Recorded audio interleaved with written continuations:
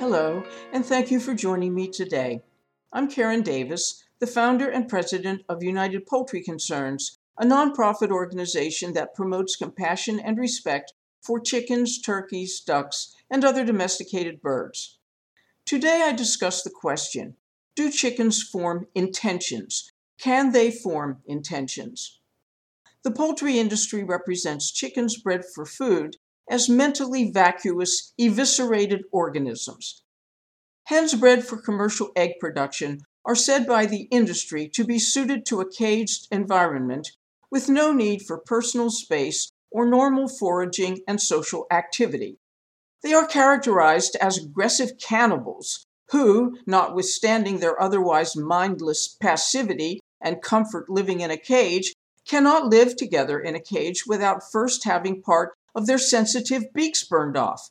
Otherwise, the egg industry says, these hens will tear each other up. Similarly, the instinct to fuss over her eggs and be a mother hen has been rooted out of these hens, so the industry claims. And the idea of a person having a social relationship with one of these hens is dismissed as mere sentimentality. I confess I have yet to meet a single example of these so-called cannibalistic, cage-loving hens. Over the years, we've adopted hundreds of hens into our sanctuary straight from the battery cages, which is all they have ever known until they were rescued and placed gently on the ground where they felt the earth next to their bodies for the first time in their lives. To watch a little group of nearly featherless hens with naked necks and mutilated beaks respond to this experience is deeply moving. Because their bones have never been properly exercised, and their toenails are long and spindly from never having scratched in the ground before, some hens take a few days learning to walk normally and to fly up to a perch and settle on it securely.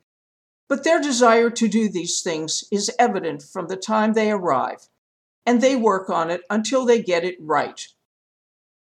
Hens released from a battery cage and placed on the ground almost invariably start making the increasingly vigorous gestures of taking a dust bath. They fling up the dirt with their claws. They rake in particles of earth with their beaks. They fluff up their feathers, roll on their sides, pausing from time to time with their eyes closed and stretching out their legs in obvious joy at being able to satisfy their urge to clean themselves and to be clean. Carefully lifting a battered hen who has known nothing before but brutal handling by a human out of her carrier and placing her on the ground to begin taking her first dust bath is a gesture from which trust between human and hen grows. If hens were flowers, it would be like watching a flower unfold, or in the case of a little flock of hens set carefully on the ground together, a little field of flowers transforming themselves from withered stalks into blossoms.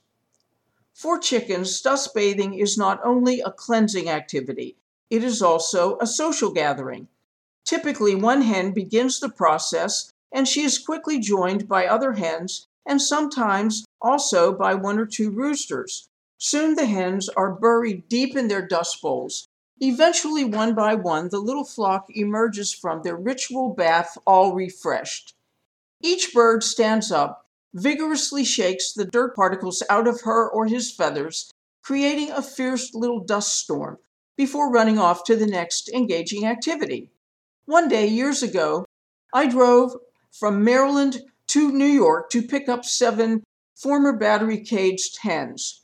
Instead of caging them in the car, I allowed them to sit together in the back seat on towels, so they wouldn't be cramped yet again in a dark enclosure, unable to see out the windows.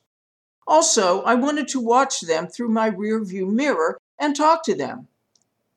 Once their anxiety had subsided, the hens sat quietly in the car, occasionally standing up to stretch a wing or a leg, all the while peering out from under their pale and pendulous combs, that is, the bright red comb on top of a chicken's head, which grows abnormally long and yellowish white in the caged environment.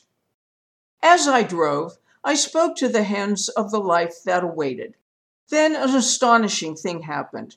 The most naked and pitiful-looking hen began making her way slowly from the back seat across the passenger seat separator toward me. She settled herself in my lap for the remainder of the trip. She closed her eyes and rested. The question has been asked whether chickens can form intentions. Do they have what is called intentionality? Do chickens consciously formulate purposes and carry them out? In the rearview mirror, I watched the hen we named Bonnie, that almost featherless hen, make a difficult yet beeline trip from the back seat of the car into my lap. Reliving the scene in my mind, I see her journey as her intention to reach me. Once she had obtained her objective, she rested quietly without further incident. Intentionality in chickens is shown in many ways. An example is a hen's desire not only to lay an egg, but to lay her egg in a particular place with a particular group of hens, or in a secluded spot that she has chosen, and she has definitely chosen it. I've watched our hens delay laying their egg until they got to where they wanted to be. Conscious or not at the outset, once the intention has been formed, the hen is consciously and emotionally committed to accomplishing it. No other interpretation of her behavior makes sense by comparison. Sarah, for example, another hen from a battery cage rescue, came to our sanctuary with osteoporosis and a broken leg. Growing stronger, she was determined to climb the front steps of our house, one big step at a time, just so she could lay her egg in the bathroom next to the second floor landing. This was a hen who had never known anything before in her life but a crowded metal cage among thousands of cages in a windowless building. I was Sarah's friendly facilitator. I cheered her on. The interest I showed in her and her wishes and successes was a critical part of her recovery, both physical and mental. These days in the morning, when I unhook the door to the little house in which 8 hens and Sir Valerie Valentine the rooster spend the night, Josephine the hen runs alongside me and dashes ahead down to the big house where she waits in eager anticipation while I unlock the door to let those birds out into the yard. Once they rush out, in goes Josephine, straight to her favorite spot, shaped by herself into a comfortable nest on top of a bale of straw that, envisioned in her mind's eye, she is determined to get to. Why else, unless she remembered the place and her experience in it with anticipatory pleasure, would she be determined, day after day, to repeat the episode?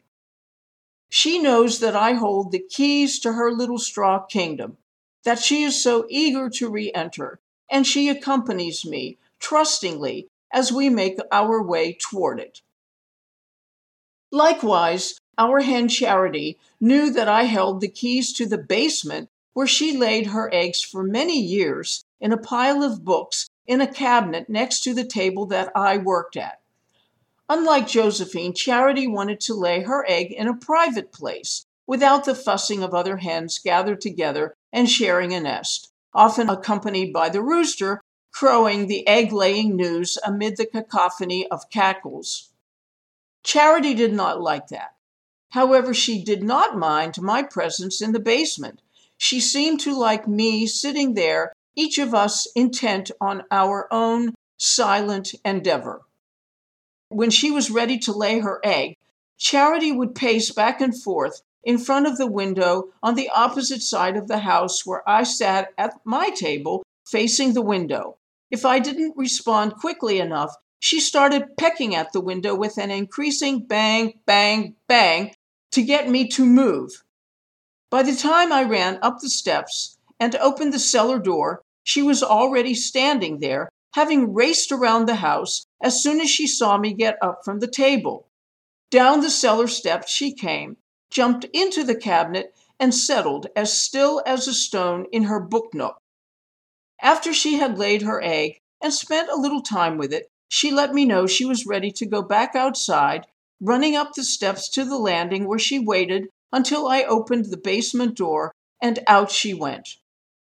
To conclude, There is no question in my mind that chickens form conscious intentions of what they want to do and where they want to be when they do it. Every afternoon around 4 o'clock, I go outside to break up some bread and throw it over the fence for Rowdy the rooster and his hens. And guess what? They are already gathered on their side of the fence, expecting my arrival. Clearly, their behavior shows memory and conscious intention of a pleasurable moment in their day. Clearly, they want to be ready for it, and they are ready for it. I hope you've enjoyed today's podcast and that you have found it interesting and useful. Please share it with others in your social media network. Thank you very much for listening, and please join me for the next podcast episode of Thinking Like a Chicken, News and Views, and have a wonderful day.